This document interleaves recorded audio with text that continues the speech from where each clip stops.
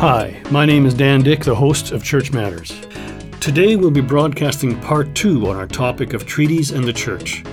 We'll be picking up our conversation from Ovide Mercredi, lawyer and an expert in constitutional law, and former national chief and currently the National Spokesperson for Treaties 1 to 11. And that's a land area that ranges from Northwestern B.C. to Northern Ontario. Ovide is of Cree heritage and is from Grand Rapids, Manitoba. Your background suggests that you intended to work for recognition of First Nations people. Can you remember a specific incident or a moment that sparked your passion for treaty rights? I would reference two developments in my life. You have to remember, too, that in this country, Parliament made a law that violated my right to retain my identity as a Cree person. So I'm talking about the Indian Act that discriminated against Indian women who married non-Indian men and losing their status, and therefore their children not being Indian within the meaning of the Indian Act. Well, I'm one of those individuals that did not regain within Canadian law, is Cree status or Indian status until I was 44 years old. Okay? But I'm also a Cree person. My first language is Cree. My culture is Cree. That means that I grew up in a traditional way, through hunting, fishing, and gathering activities of my community and my own family. So I never ceased to be a Cree, even though Parliament said I wasn't. See, and I knew that even as a child. But when I went to exercise my treaty right to hunt, which I had done before, upland game birds, I was stopped by a conservation officer and charged as a juvenile delinquent for hunting out of season. So that's an experience that informed me in terms of how important rights are to people and how important it is for people to be allowed to carry on with their traditional economy. And that I found it unusual that I would not be allowed to be who I am. The second incident that informed my attention on treaties is when I was a law student, reading about case law on treaties and finding out that the Supreme Court in the 1950s, this has changed since, but in the 1950s, the Supreme Court has decided that Parliament could alter the treaties by legislation. And for the life of me, I could not understand why one party to a treaty could use their law to change a treaty that was made between peoples. I'm sure they would not appreciate it if I did the same, like I would change the treaty by my law. I'm sure they would not accept it. So I said, this is wrong, that the Supreme Court should not have the power to alter the treaty, just as Parliament should not have the power to alter the treaty, because treaty is nation to nation, government to government, and the only way the treaties can be changed is by political negotiations and by the meeting of the minds in the course of those negotiations. And that has not happened. There has been no mechanism, no process since the treaties were made for us to come together, to come to a common understanding about the significance, the meaning, and the scope of the rights contained in the treaties. A nation's character is often judged by its treatment of the most vulnerable in its midst. Why does Canada have to be forced by its own court system to honor previous agreements with First Nations? I've thought about this question many times, like, why does it take so much to do the right thing? Particularly when I had been missionized and indoctrinated in the Christian religion to believe that the act of love is greater than hatred, right? And also the idea of honesty is greater than lying. That people are asked, to try to measure their life according to a standard that is defined through Christianity, through the life of Christ. So I'm dealing with Christians here who are in Parliament, and there's a dissonance here about their behavior in relation to my people. And I have a difficult time understanding why a Christian person cannot be honorable in their dealings with the Aboriginal people. It does not make sense to me, right? But I think part of it has to do with this idea of power, meaning that the Aboriginal people are a minority. They don't determine who becomes the prime minister or the premier of a province. So in fact, they weren't even allowed to vote. Well, they weren't even allowed to vote until the 1960s. But also, I think the politicians, they want to get reelected. They want to retain power. So they cater to the majority.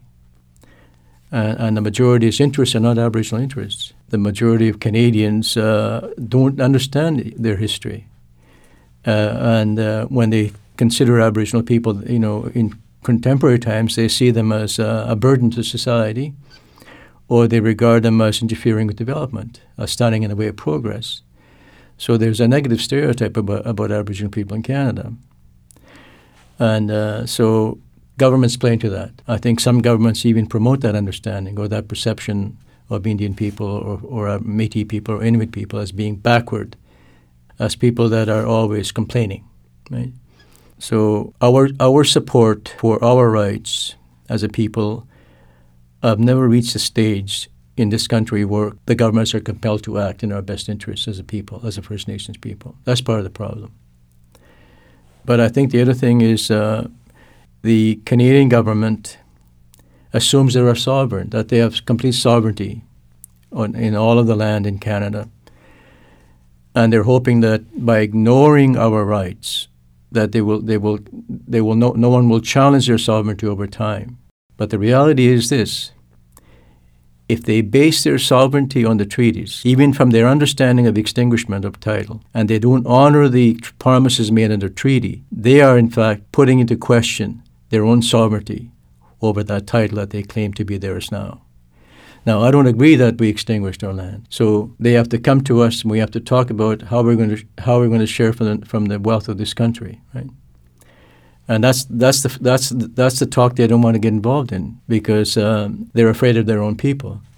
They're afraid their own people will start feeling threatened that by recognizing treaty rights to land and resources, that it might mean that a mining company or a guy holding a farm, that their rights might be infringed upon by the true understanding of the treaty. And to add confusion to your earlier comments about how we have Christians in government, and when these treaties were made, not so much now, but when these treaties were made, Canada was considered to be a Christian nation. I think it still does regard itself as a Christian nation, but Canada is a young country. It's like a child. It can still be shaped. And this is has always been my belief, that if I can convince Canadians that Canada is not perfect, then they might engage in work with us in terms of perfecting it, you see. So the idea of perfecting Canada is to honor treaty obligations is one of them. The other one is to ensure that no Indian child lives in poverty, or First Nations child or Métis child, right? And that to make sure that there is equality in society, that no one is discriminated because of their race or their religion and so on, and that the self-determination of the people, the right for themselves to govern themselves. Like the Hudj race will understand this very well, about self-determination, just like the Mennonites will understand what self-determination means. First Nations are entitled to their own self-determination. This is how we perfect society, not by ignoring rights, not by dismissing people, and not by trying to suppress them, but by uplifting them, by recognizing their own collective identity, by allowing them to, their right to be different, and then moving forward together. Like in a way in which Christianity has taught everybody, right, to walk hand in hand, right, to be good neighbors, to have love between people, right. That's the marching we should be undertaking, not what we see right now, which is selfishness on the part of some and hatred on the part of others towards Aboriginal people. In a January 24th, 2012 address to the Prime Minister, you said that on one hand there is a legal onus on government to live up to the treaties, but on the other hand, and here I'll quote, First Nations people should not depend on the Supreme Court of Canada to define what our rights are as a people and what these rights mean in practical ways, unquote. Can you unpack that for our listeners? What that means is this, that Parliament has the authority right now and the obligation to honor the treaties that were made with First Nations people. Parliament also has the resources, i.e. the money from the natural resources and the wealth created in Canada, to be able to meet the practical needs of people for better housing, for better education and infrastructure. that Parliament, since the formation of Canada, has done this for themselves. Like they've done, that's why you have cities and villages and towns across the country with infrastructure, because that wealth has been shared with Canadians. But Parliament can do the same for us. And so what that statement means is this: that the political will should be there automatically, without the Supreme Court saying act in favor of Indians. Like the Supreme Court shouldn't have to instruct the politicians to do the right thing. That's what I meant by that statement, that the politicians should, on their own accord, understand that reconciliation with Aboriginal people is of paramount importance and not something that can be deferred to the next generation. In that same address, you said many things can be accomplished through policy and through law, but nothing can defeat a personal commitment by men and women. What did you mean by that in very real and practical terms? From my own experience, I have observed that what politicians tend to do is hide behind the law, their interpretation of the law, and that they don't act on their own conscience, and that they don't act in terms of the public interest, and they don't act in terms of what is the right thing to do. So they hide behind the law. My statement there was directed to the Prime Minister of Canada, and my intention was to shake him up a little bit and say, look, you're a human being just like I am. If you decided to do something for Aboriginal people in Canada, it'll happen, because by sheer will you can make it happen, right? But you also have the authority as the Prime Minister to make it happen, right? Oftentimes, progress is made by people who challenge the status quo, people who take the risk of doing the right thing. So my statement there was in that vein. Let's not hide behind the law or the fears about the economy. If we need to take some massive steps to eliminate poverty, let's do it. But do it out of faith, like out of personal commitment, and not necessarily because you have been forced to do it by the courts. Why are treaty rights important to non-Indigenous Canadians? One of the tenets of the treaties is peace between people. When the negotiations were undertaken, even in my community, it was done in the name of Queen Victoria in our case, but subsequent sovereigns after. But the idea was that the Queen wanted to settle the country with her people, and that she needed the cooperation of my people to make it happen. And that she asked my people not to interfere with, not to molest the white people as they come in the country, but to allow them to settle. This is the commitment we made, that we agreed to do that, to share the land and the resources, and that we would live in peace with the new settlers, that we would not engage in any act of violence against them. This is the basic tenet of the treaty. And even the written text of the treaty, if one was to read it, you could see that the commitment was made by my society not to interfere with your society. I think when it comes to treaties, even from that point of view of maintaining peaceful coexistence between each other, it's very important to non-Aboriginal people, that Aboriginal people do not turn to violence in their dealings with society. This is very critical. Right? But the other thing is, when it comes to sharing wealth, if there's a true distribution of wealth based on the treaty, our people would not be living in poverty. We would be amongst the richest in the country. And this would be good for Canada too. In fact, the Royal Commission has undertaken a study to show that if the governments fail to deal with the poverty of Aboriginal people right now, that it'll be a greater burden to the Canadian economy as time goes on. So the time to act is now, not to defer this burden to a future generation. And treaty implementation is about sharing wealth. And in fact, I think recent decisions of the Supreme Court of Canada have given some authority to us as a people to stop development. And it's called the duty to consult before any major project happens in our traditional lands. So the courts have come a long ways to give us some authority, and we're going to use this authority to get the politicians to pay attention and to work with us in terms of treaty implementation. But we have to do it in the context of the original treaty, meaning that we cannot do it through violence, that it has to be done in terms of dialogue, discourse, and negotiations. And that's what is meant by peaceful coexistence. When I look around the world, peace treaties historically have been broken all over the place. I find it remarkable that in Canada we have relatively few examples of violent offensive action in light of well over 100 years of broken treaties. Well, there is a reason for that, and it has to do with the culture of the Aboriginal people themselves. When it comes to traditional values, one of the basic values is the idea of kindness, to be kind to yourself, to your neighbor, right? It's a traditional understanding that as an individual, your obligation is to be kind. And so when you grow up as a Cree person or Ojibwe or another Aboriginal person, you are instructed very early to be respectful to others. And that's part of our culture.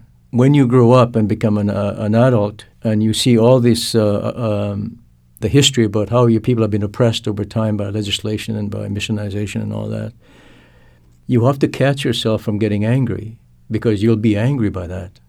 I mean, it's only natural you'll be angry by the oppression. It'll make you angry. But then you have to remember who you are as a person, how you were trained by your own parents and by your own culture to be kind to others. So it's just kindness. That's part of our society that is the reason why there's been so few acts of violence in this country by Aboriginal people. I appreciate that very kind response. Another ear of mine is hearing listeners say, yes, but that's not true how I see it.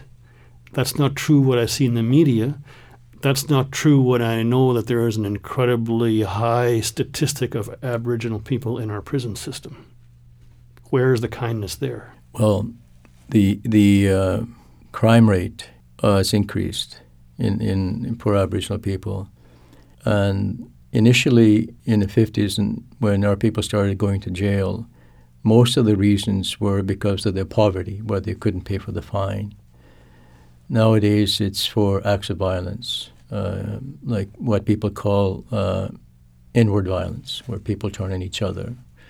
That's why I taught that course called Cree Perspectives and Nonviolence, because those values are still relevant, but there may have been a breakdown of some of these traditional values over time. But the reason why our people are now overrepresented in a penitentiary is still because of their poverty. Like, that has not changed. Maybe the crimes that bring them there are different, but their inability to escape the prison is because of their poverty.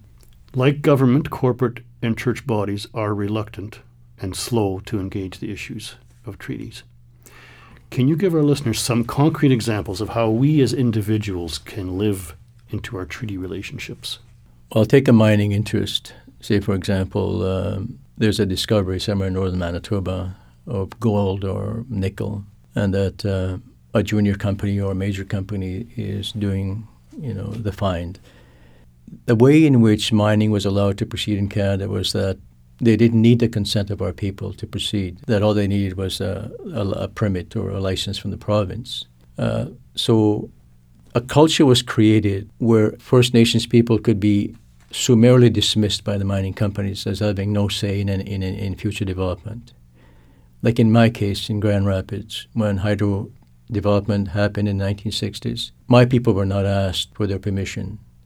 They were not consulted. The decision was made by the province just to proceed with hydro development. And in the course of doing that, they silenced the Grand Rapids. There's no more Grand Rapids in Grand Rapids, right? In fact, I've said, jokingly that we should change our name to No Grand Rapids. Now they tell me they wouldn't do that in a contemporary time, but they did it. They did do it. So now I think Canadians should become more aware of how development proceeds in Aboriginal territory, and that they should stand side by side with the Aboriginal people, not with government and not with corporations, because government and corporations have worked in collusion to extract wealth from Aboriginal territory without equal benefit to the Aboriginal people, and they've been doing this for decades.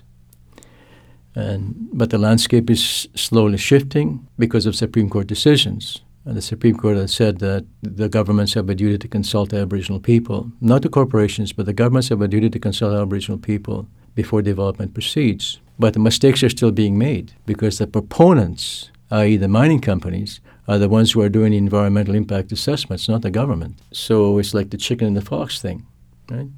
So there's still collusion between the province and corporations, because the province is looking at this idea of economic development and jobs for people. They run on political platforms of creating economy and creating jobs for people. That's how they get elected. So this is their mantra. So to some extent, we are still seen as people who are standing in the way of progress. Right? But for individuals, they say a person who's a farmer in Morden, right, and he has no contact with Aboriginal people other than what he's seen in the news, and it's always very negative. So he's formed an opinion, not a good opinion about Aboriginal people, let's say. Well, my challenge to those individuals who are caught in that is to re-examine their understanding with more information, but preferably with contact, with friendships, because it's more real to me as a person. An opinion is more real to me as a person if it's based on an actual experience between First Nations people and non-Aboriginal people. There has to be that connection between the people themselves in order to assess feeling or an opinion. And that's missing right now. We don't have that. We don't have those friendships forming that allow people to look at each other with straight eyes as opposed to, doubtful eyes. Should non-Indigenous persons be concerned about what may happen to them if treaties are or are not finally upheld? I think they should be more concerned if they're not. And I say that not to be disrespectful to anybody, but to highlight what the Royal Commission of Aboriginal People have said, that there is a social time bomb facing Canada if there's no attention to the Aboriginal poverty in the country, and that a real investment needs to be made right now in terms of education and jobs in the Aboriginal community and in the creation of an economy for Aboriginal people, and that this would reap many profits for Canada, many rewards for Canada in terms of its own gross national product, and that the Aboriginal people should not fear that kind of action. What they should fear is that if there is no action, that the economic burden will be transferred to the next generation. It'll get worse and worse. As the jails are filling up right now of our people, that's an example, right? The child welfare system is overrepresented by our people. That's another example of inaction by governments has led to these results for our people, and that Canadians have to hold their governments accountable and say to them, look, we can't allow this to continue. These are our neighbors, these are our friends, these are our relatives, and we want them to live in a way in which we live, which is, relative, not just harmony, but, prosperity, where people are looking after themselves. They have their own home, and they raise their children with their own income. This is what we want for Aboriginal people too, right? And that's where the Canadians need to stand up with us. The Church, in broad terms, has a pretty uneven history with First Nations people. What is your call to the Church now at this time? My understanding of Christianity was shaped through Catholicism. Like, I was raised in the Catholic Church. But because of various experiences with that religion, I'm no longer in the Catholic Church. Right? But I feel like I understand some of the ideas of Christianity based on that indoctrination or that understanding, to be polite, right, of the life of Christ. So I never disavow Christ. I disavow the Church. That's different. So my understanding is that he would have fought for the poor people. He would have fought against oppression and discrimination. He not only would have carried, the language of love and kindness to the congregation, let's say, but he would have acted upon it. So my message is, the churches, they have to go outside the scope of organization. I've always thought that organization becomes a purpose, but it can also distort the real purpose, so that it's important for the churches to reevaluate themselves. With the idea of maybe coming up with another way of not worshiping, but another way of acting in society, because there is a disconnect between what people are being told in the pulpit and what they're believing when they go to church and how they're acting during the week. The disconnect is that there is no continuity. It's like a fake reality, and that Christ was not a fake in my understanding of his life. he would have walked my moccasins, right?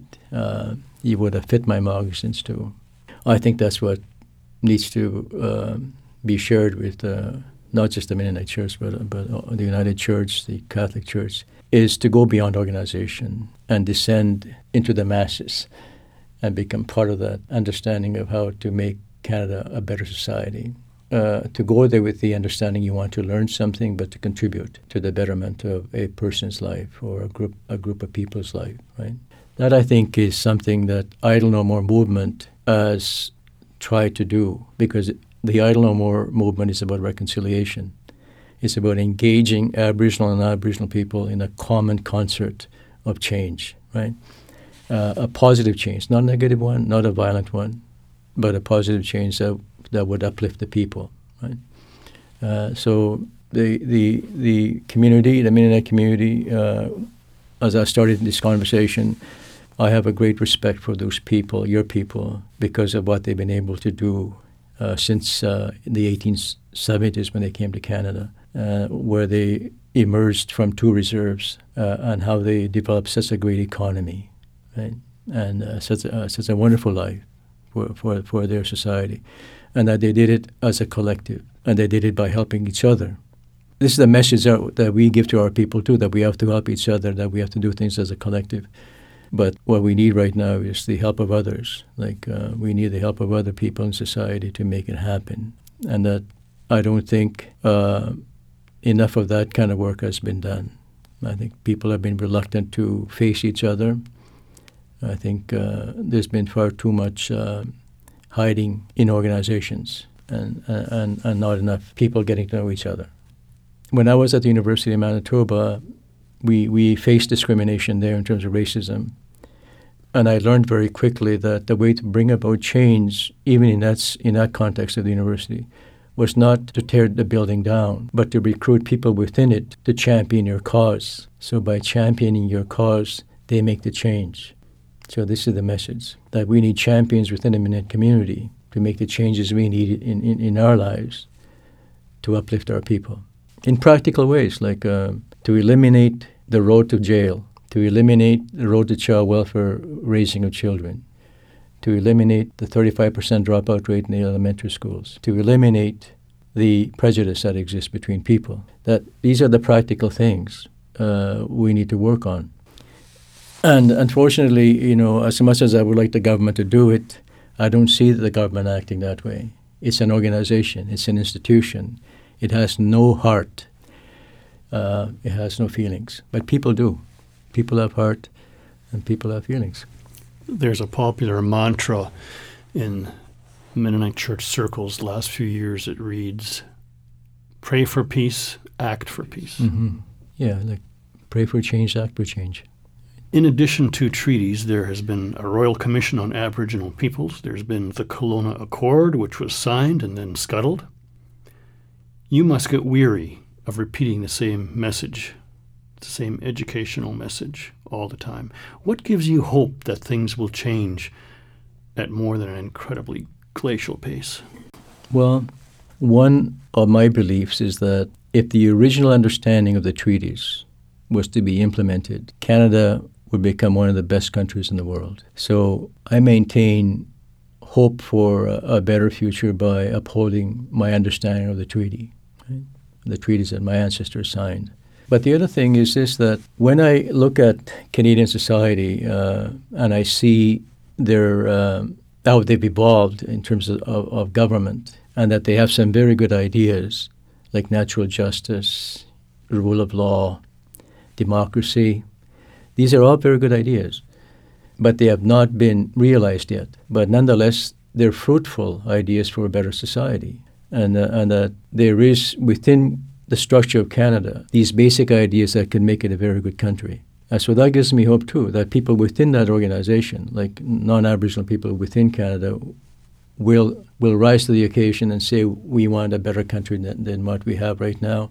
We want a united country. We want a charter of rights and freedoms that respects individual and collective rights. You have individuals within Canada that will rise to the occasion and come and help us perfect the country. So I mean, you have to maintain hope that it'll happen. But Christianity itself, like the belief system of Christians, if it was to impact the political world in Canada, I think would make a contribution, also in terms of social justice, economic justice for everybody.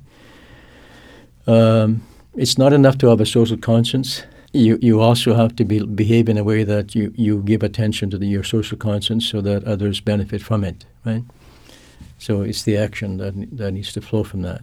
But also when it comes to our country, in terms of how it's evolving, I am very mindful of the fact that there are 17 million people who are not white in this country, and that through immigration, that the face of the country is changing all the time. And that this change will have an impact eventually on our colonizer, meaning white people, our colonizers. And that at some point in time, they will be the minority in the context of the population. And it is my hope that when they become that minority, that the majority of the Canadians will respect minority rights. So it's important now for Canadians to show respect for minority rights, because it may ultimately be in their best interest to set that cultural understanding of minority rights in place before they arrive at that point of being a minority themselves. We have to draw this to a close. Is there anything else at all that you would like to say or share with our listeners? Yeah, there's one thing I want to share with your listeners, and it's this idea of options, people having options. If I had the option, I would not have become a political leader. I would have likely be a fisherman in Grand Rapids, or maybe I would have been a poet in the country. But I never had that option. Instead, I got drawn into this struggle, the political struggle of my people, for justice. And so I've been involved in that for most of my life, as many of my people in my generation have. And because we have no power in society and no economic power, we became the advocates for change, but we were perceived as a negative voice for change because we were always complaining about this and complaining about that. The point I make is that we had no option but to complain about the injustice. But if I had the option, i.e. if there was no injustice, I think I would have done something else. So this is my message. Let's create the option that no one has to fight for justice so they can become who they prefer to be. Thank you very much for coming and talking to us today, Ovide. I'd love to talk more with you, but we do need to end our conversation here. Really appreciate you coming and tackling these questions for us. Thank you. Thank you. Appreciate it too. That completes part 2 of our series on treaties and the church. You can listen to a full-length version of our interview online via our podcast version. Go to MennoniteChurch.ca and click on the Church Matters link under the Quick Links section on the lower right of your screen. We have over 20,000 listeners of this program. In addition, in 2012, Church Matters podcasts were downloaded nearly 6,000 times. We're grateful for each and every listener. To continue hearing Church Matters, please consider supporting this program with a gift to Mennonite Church Canada. To give, just call 1-866-888-6785 or visit MennoniteChurch.ca and click on the Donate link. My name is Dan Dick, and you've been listening to Church Matters. Know that you are called, equipped, and sent to be the church in the world today. Thanks for listening. As you go out from here, may the Lord go with you, the face of God shine on you every day. We are sent by God wherever we are living, salt and light as people of the way.